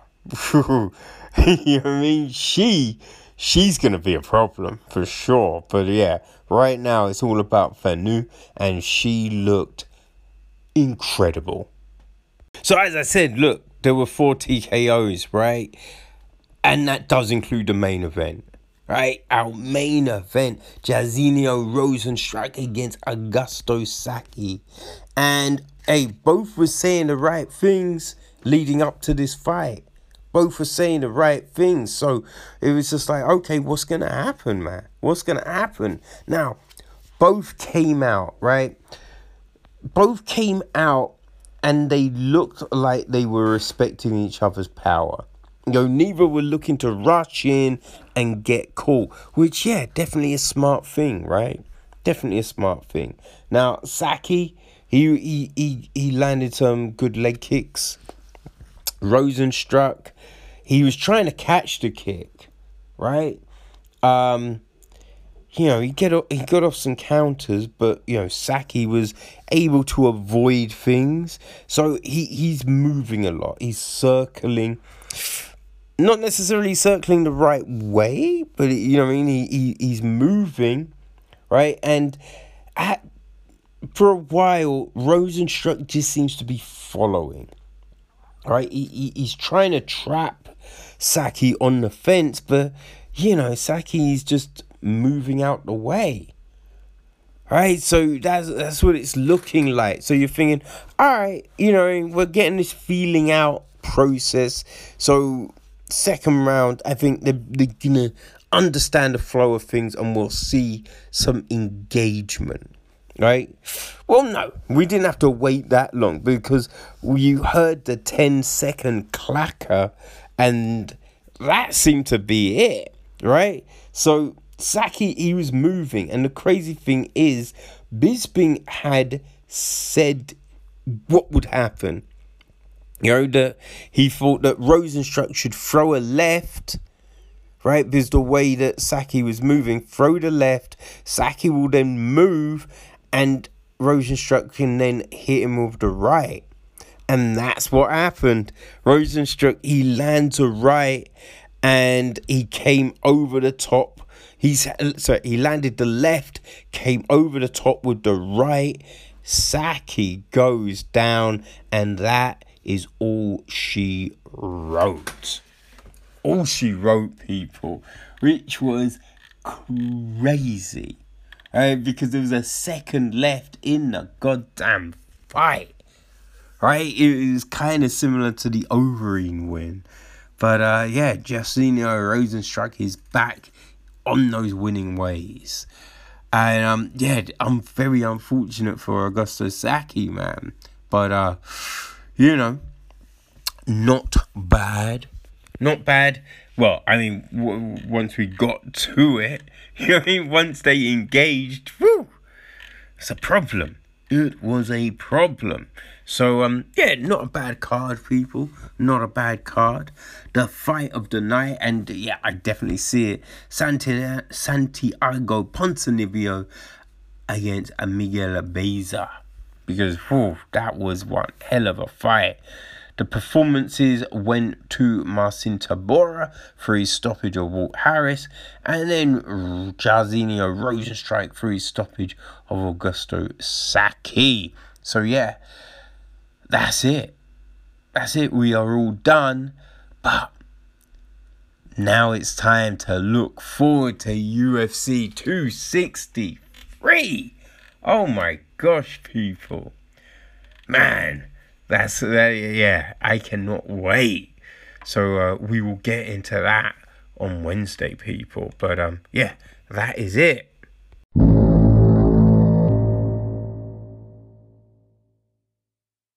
The right side of the brackets opened up with a shocker. A shocker. We had Nick Ronan against Martin Gonzalez, who had come through the qualifications, right, on the previous day. So this was, you know what I mean, it was gonna be an interesting fight, because we'd seen in the previous Combat Jiu-Jitsu, I think it was the December one, maybe. I think it was that one, or maybe the one earlier in the year. I forget. But yeah, Gonzalez, he's a problem, man. He's definitely a problem. And in the regular time, right, I think Gonzalez was the one landing the strikes. Ronan was trying to, you know what I mean, get in on some moves.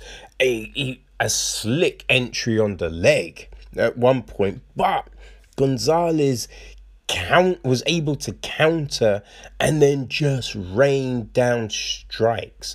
Ended, you know, the regular time with him dropping bombs. But we're going to overtime, right? And, you know, Ronan's Sarah BJJ, so we know how fucking skilled that motherfucker is. And so, yeah, in the overtime, he takes the back. Right? Ronan starts off, takes the back, gets the body triangle straight out the gate. Right? And he's, you know what I mean, he's not pushing it. Right? He's taking that, you know, calm approach. Gets the arm under the chin, and Gonzalez has to tap. Right? So you're like, oh shit, outstanding. And he did it in, I think, like, I think it was like 1 minute 15, 1 minute 14. I think that was the time, right? And so you're just like, okay, well, I think Ronan's got it. And it's especially because, right, Gonzalez took the back as well, right? If Gonzalez had gone to a spider web, I'd have thought, oh, that's enough time for Gonzalez to get a possibly tap. But when it's the back, right, I think a lot of times you see the back, it can take a while. To really get that. But, man, right, he got his hooks in, but, Ronan, he was, looking to, be, like, just spinning out. But Gonzalez repositions himself, gets it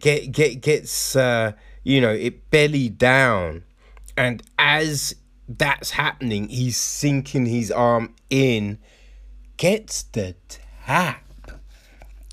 tap in a quicker amount of time. It was just like, oh shit.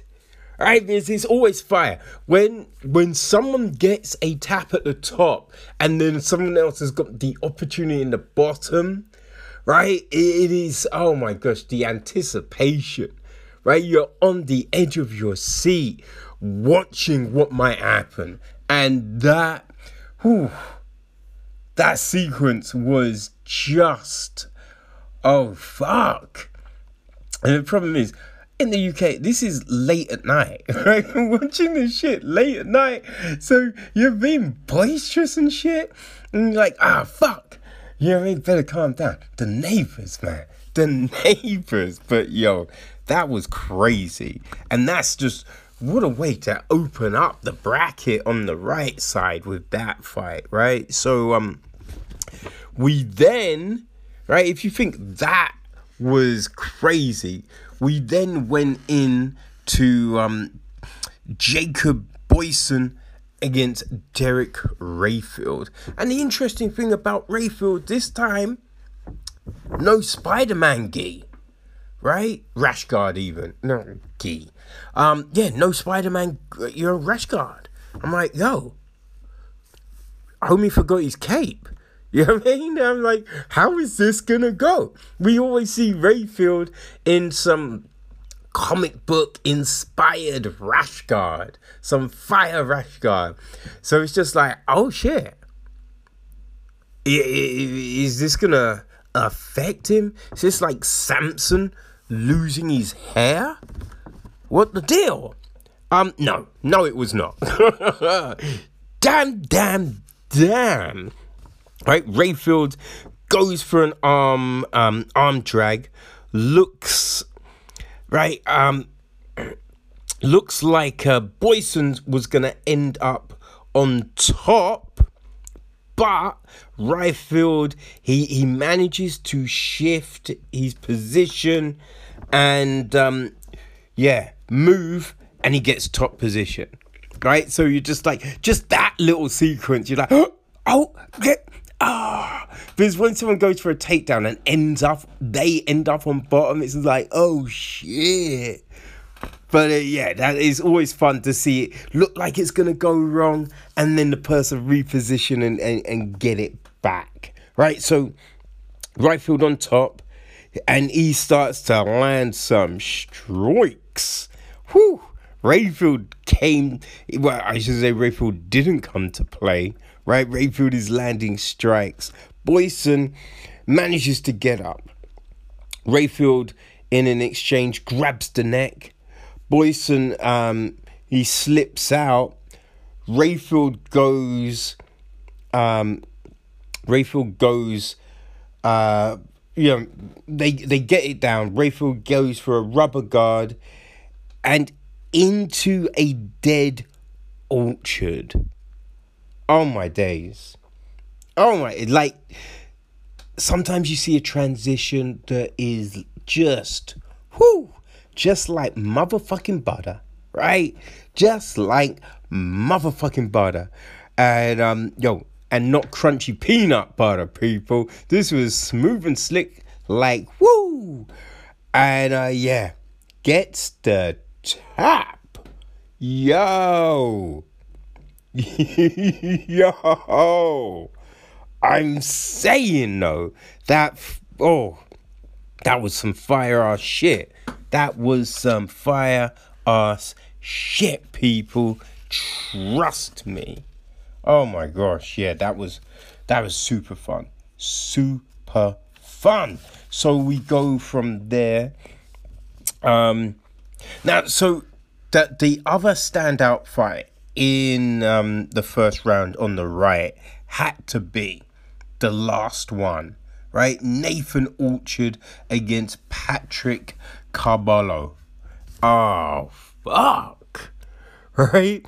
And remember, Orchard, like Rayfield, 10th planet, right? So, I don't know, you wonder if there was any competitiveness in what was going to go down, right? So, starts off with a little hand fighting. Carballo, he pulls guard. Orchard attacks the leg straight away. Carballo, he's trying to defend with a triangle, but Orchard implements and gets a toe hold. It was just like, what? It was super fucking fast. Like 1 minute 18 and it is over.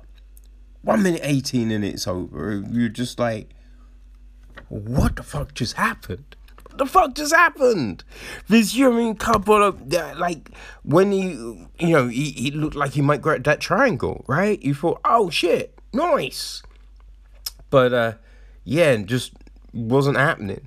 Wasn't happening. But, Nathan Orchard, as always, looked tremendous. We, in that, first round as well, we also had a fun matchup between Danny Stolfi and Todd Walling, right? Which, Stolfi grabbed a knee bar kind of just over halfway through. But, lot of fun. So that was our first round, people. Our first round. And, just thinking of some of those matchups for the quarterfinal. You just knew we were in for some fireworks. All of the quarterfinals were fun, right? It's the quarterfinals, right? So you're at that point where, everyone knows what time it is. But it opened up. Opened up with a fire matchup. We had Jim Eilers against Roberto Jimenez. And, Eilers, he nearly gets a trip takedown. But Jimenez, no, he avoids that. He then attempts a flying triangle, which is just like, what? What? It was crazy. It was crazy. You know what I mean? But fun as fuck. And it's great when you see people taking those risks. And I think that's what you get when, there's no points. Right? When there's no points, when it's a submission-only competition, it frees people up to be creative. And we saw some creativity on this night, people. We really did. Right? So, Eilers, he goes for something. Right? I don't know really what it was. It didn't look as close. But I mean, he's just like, all right, if you're gonna do that, I can do some jumping shit. And he tries something, doesn't quite go, right? But yeah, oh man. Yeah. Ayla's, he looks for a leg, but Jimenez, he makes a beautiful transition to the back. Oh, god damn. It was just, it was so slick, right? So goes to the back, then he's on top, right? Looking at an arm triangle, right? He lets go, can't find anything, right? Then, they stand up.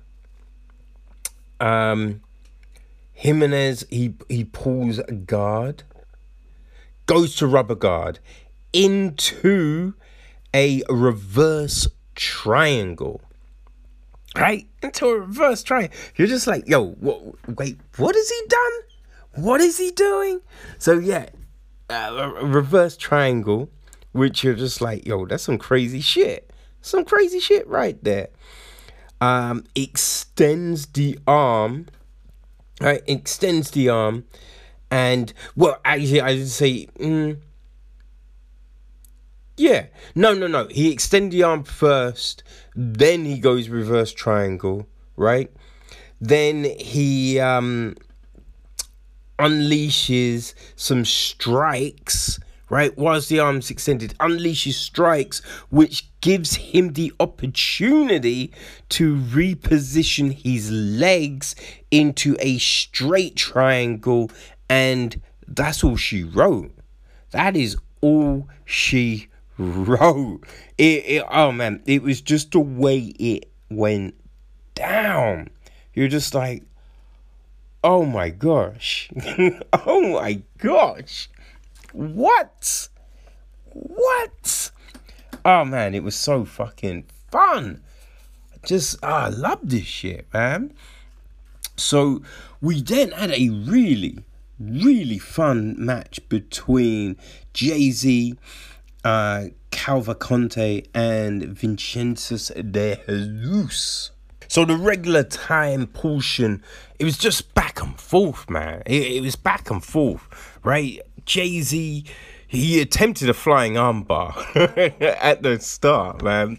Which, you're just like, oh shit, okay, that's fun, right? And we got a few sit downs. Every time there was a sit down, like, Jay-Z lost the toss. Always ended up on bottom, but always was able to, make that position work for himself. So there was that, a lot of reversals. It was fun, but it went to overtime. Right, and it was so close. It was so close, right? So everyone basically took back, right? In the first, both took back. Probably, I think Jay-Z may have held the back the longest, right? He escapes when the Jesus has it. So we go into the second. Both are super fast out. Right? So it's just like, oof, okay. Then we're in the third. So at the top, Jay-Z takes the back offs. Right? So De Jesus nearly escapes real fast. But Jay-Z is able to reclaim his grip, right? De Jesus was looking to stand, doesn't protect his chin. Jay-Z, boom, arm underneath, gets the rear naked, and it's a tap. So you're just looking at it like, oh, fuck, okay, how is this gonna go? Because De Jesus has 33 seconds to get a submission. 33 seconds to get a submission. Well, 33 would 33 would bring it to the clock, right? They'd have to add it up. So he wants to get 32. Well, probably he wants to get just super quick. And he does a smart thing. He goes spiderweb, right? Goes spiderweb. But problem is, so he's looking for a crusher. And Jay-Z was able to extricate himself and he escapes super fast, right? So just a fun ending to that whole thing, because as a match goes, this one, back and forth, just super close, people, right? So we then have another Derek Rayfield special. So he's up against Martin Gonzalez, right? So Gonzalez shoots. Rayfield, he stops it and jumps to guard. Hits a body triangle. It goes to the ground and Rayfield wraps a rubber guard. Goes dead Orchard, doesn't get it the first time, right? So you're like, oh, okay, well, what's he gonna do now? But he's just like, you know what? First you don't succeed, try again, people. I'm rubbing the Bruce this shit. And so, yeah, brought those legs up again. Second time was the charm. Boom! Rayfield, second dead Orchard of the night. I mean, people, 2 minutes, 28 seconds, it is done. So then our last one, which was so fucking, oh man, like we just had all of these friggin' incredible fights, and you're just like, all right, what's this last one gonna give us? So I had Danny Stolfi against Nathan Orchard. And when I say what's this last one gonna give us, people? Oh man, it's gonna give us some enjoyment. That's what it is, right? So Stolfi sits right away, right? Inverts, but Orchard, he attacks a leg, right? Then Stolfi goes for the back after Orchard spins. Right? Stolfi is in mount. Orchard gets out. Stolfi attacks the arm with an arm bar. Orchard stands and is out. Right? So you're just like, oh, okay. Like Stolfi, you know what I mean? Because you're thinking, this is Nathan Orchard, right? But Stolfi's holding his own. Stolfi is holding his own. So again, Stolfi sits. Orchard, he's looking for something. Lands some strikes. Stolfi is into top position. Gets side control. Orchard stands. Drops for the leg.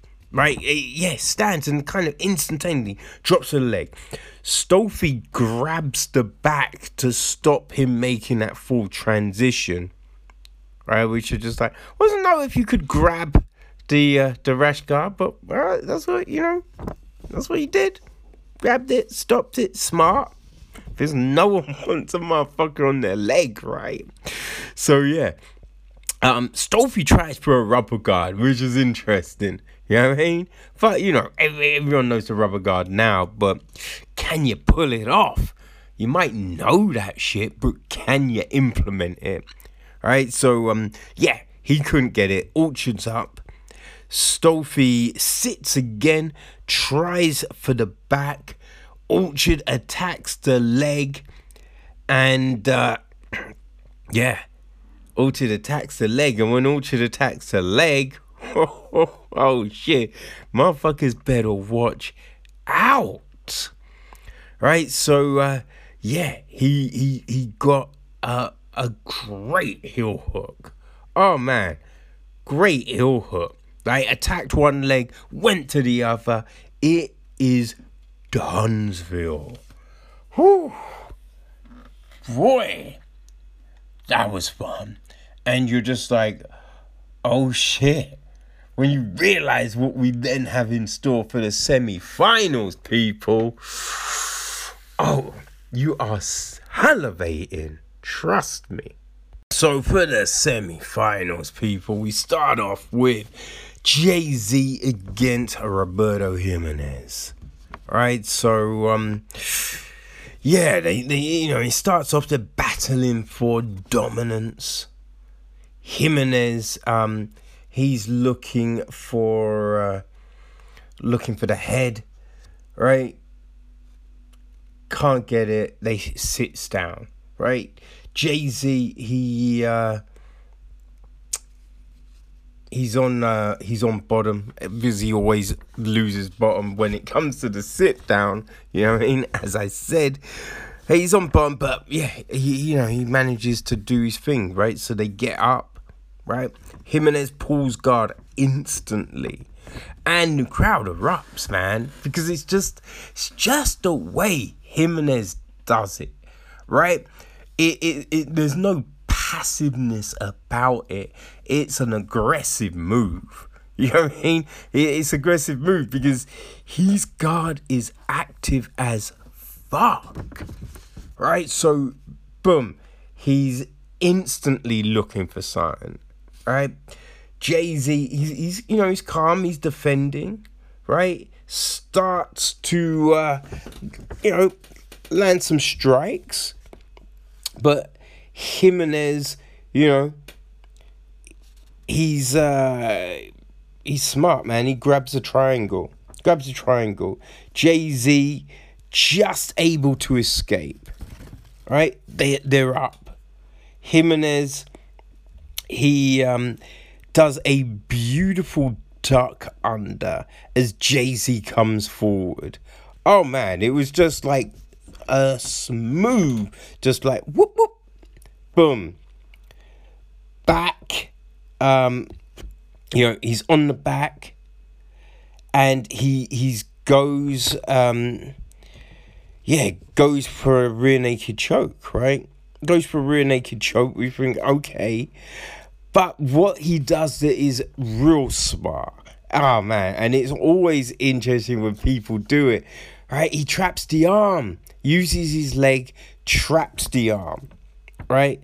Attacks with some strikes, which then gets his other arm underneath the chin. Jay-Z can't defend himself, right? Because he's only got one arm, right? So he's struggling. But when you're in that position, right, to beat Jimenez, it's tough with both arms. When you've only got one, I mean, like, it's done. It's Dunsville, people. And yeah, has to tap. Roberto Jimenez in the final, people. So it's who's he gonna face? All right, we have 10th Planet v 10th Planet in the house. Derek Rayfield, Nathan Orchard. So starts off. Rayfield, he comes in. Orchard gets the neck, gets some control, right? And he slips round for a reverse triangle, which you're like, ooh, okay. Like it was this crazy funky move, and then he has like this reverse full Nelson, which is just like, wait, what the fuck is this? Right, so he's got all of this. Now you're just like, I don't know how he gets the sub, but hey, it looks crazy. But it transitions to a Kimura. Right, Rayfield is fighting it. Orchard releases the Kimura, and he's looking at the leg. Rayfield, though, He's trying for the back, right? Trying for the back, and sweeps Orchard with an omoplata. Alright, so you're just seeing some high level shit here, right? Rayfield is on top. Orchard grabs the leg as Rayfield comes in for a slap. Which you're just like, oh shit, right? And yeah, he's looking at a toe hold, but boom, grabs a knee bar, and it's done.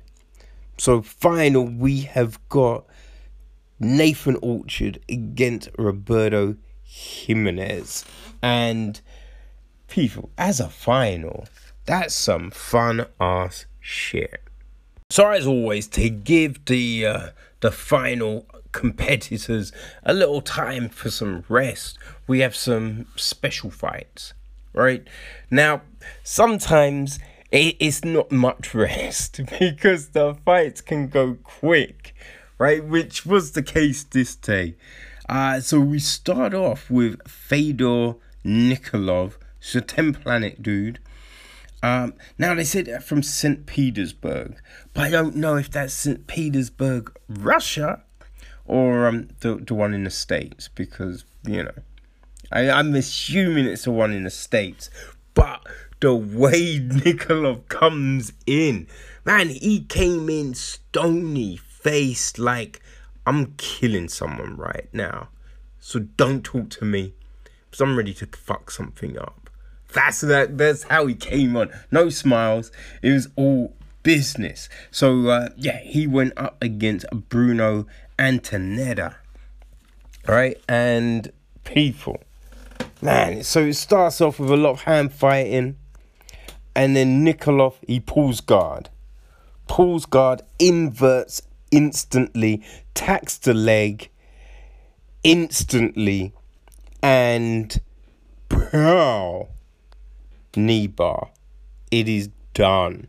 I mean, it's just super fucking fast. And then Nikolov stands up. There's no celebration. It's just like, yeah, that's what I came here to do. Now get out the fucking way. I'm gonna go kill someone else out back. That's what it was like. You're like, oh shit. It was all over in 51 seconds, people. That's how fast that one was. So we then have PJ Birch against Jorge Tax. This one went a little longer, right? So, they're exchanging some entries, but Birch, he gets a body lock takedown. He's on top, gets out of Tax's guard. Tax, he's looking to escape, gives up his back. It's just the thing you do not wanna do. Man, gives up his back. And, obviously, when you see a present, you're gonna take it. Birch, he's on it. He's looking for that rear naked. He's on the chin. So we're gonna get a crank. He's doing that head crank, but slips under. And once he slips under, that is it. That's it. Boom. Tax has to tap. 3 minutes 30 seconds. Whew. Yeah, those were your special fights, people.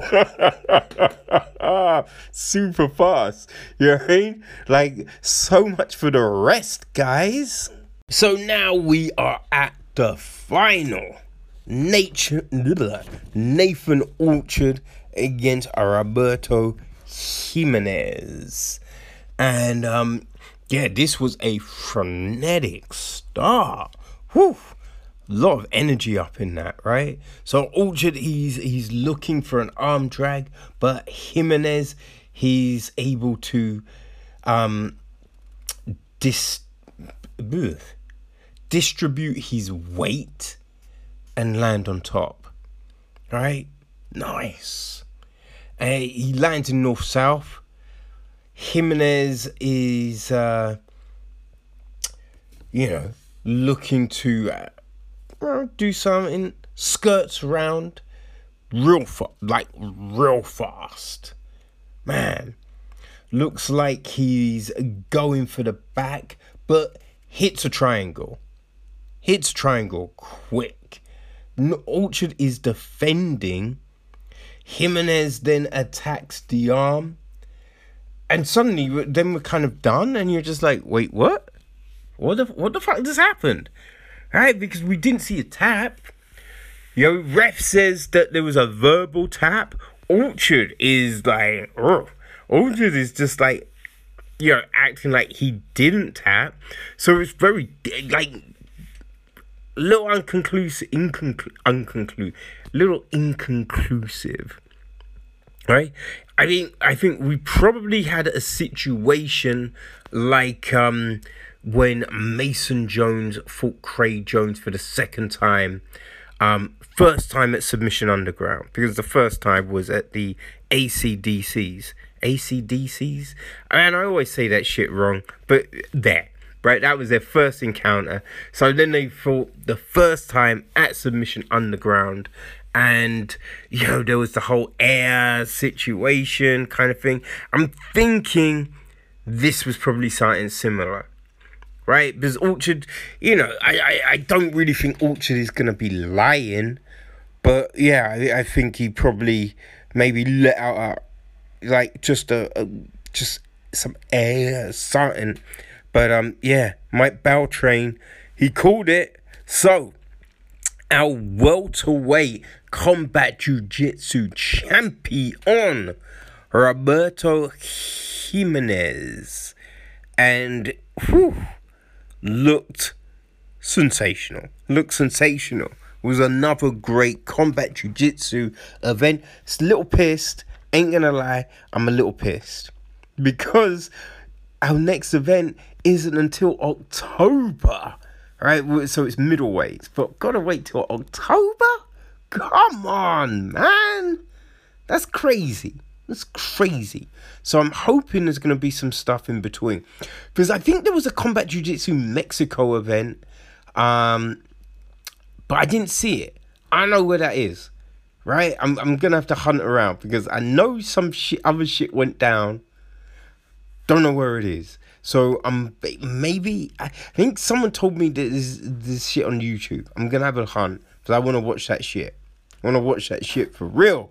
But yeah, I'm hoping that, we have some other stuff. Well, I know we're going to get some other stuff, right? Maybe another overtime event.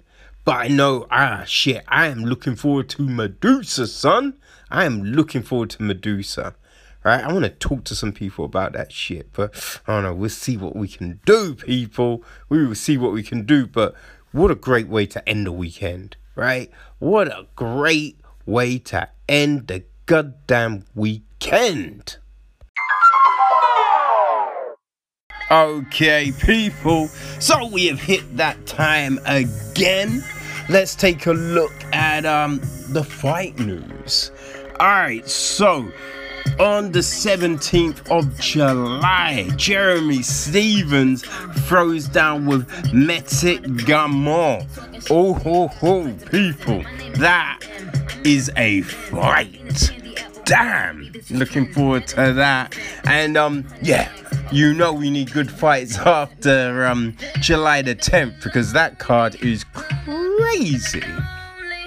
Alright, on the 7th of August, we've got Song Yadong against Casey Kenny at UFC 265. That's a good one. For sure, that's a good one. Then on the 21st of August, Paulo Costa, he's not going to be fighting Jared Cannonier. So, odd situation. Very odd. It just seems, I don't know. I get the impression that Costa wants a lot more money, which is insane after his last performance. You know what I mean? But anyway, Kelvin Gastelum is stepping in, which is Yeah, awesome. And you know, Gastelum, he wants to get those wins. So, hey, that's going to be a fun one. Then on the 4th of September, Charles Jourdain is fighting Lerone Murphy. So that, I think they're looking at that as possibly UFC 266 in London, but we're waiting on confirmation of that. And then on the 18th of September, Anthony Smith is fighting Ryan Spann, which, that's a fun one, people. Now, this is very interesting. So on Friday, we've got Invicta's new format, new name, the Phoenix Tournament.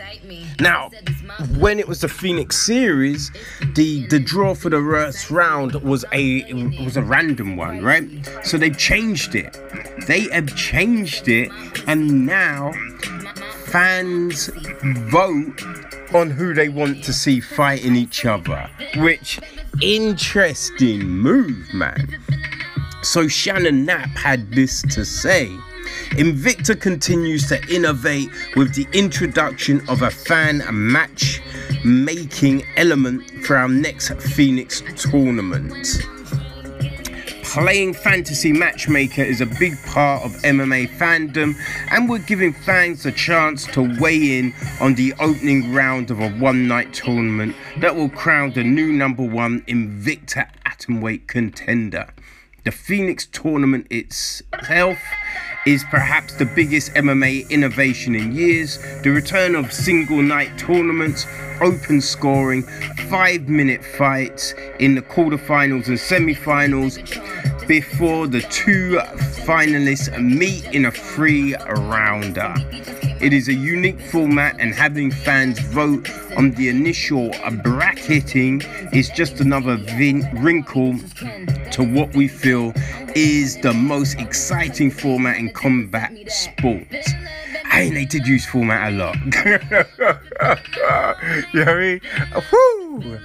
Anyway, fan voting for the card will begin today and will finish, right? The cutoff is an hour prior to the ceremonial weigh-ins on June the 10th, which is Thursday, people.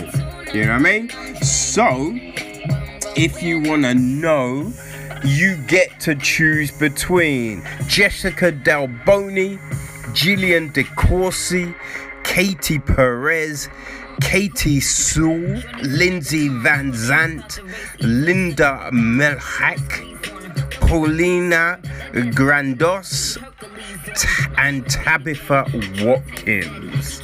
So that's your 8 contenders, people. Who do you want to see fight who in that first round? Man, that's a lot of fun, right? That's a lot of fun. But people, that is us. We are done. So on Wednesday, we will be looking at UFC 263. Woo! 2 title fights, people. Looking forward to it. So catch you then. Peace.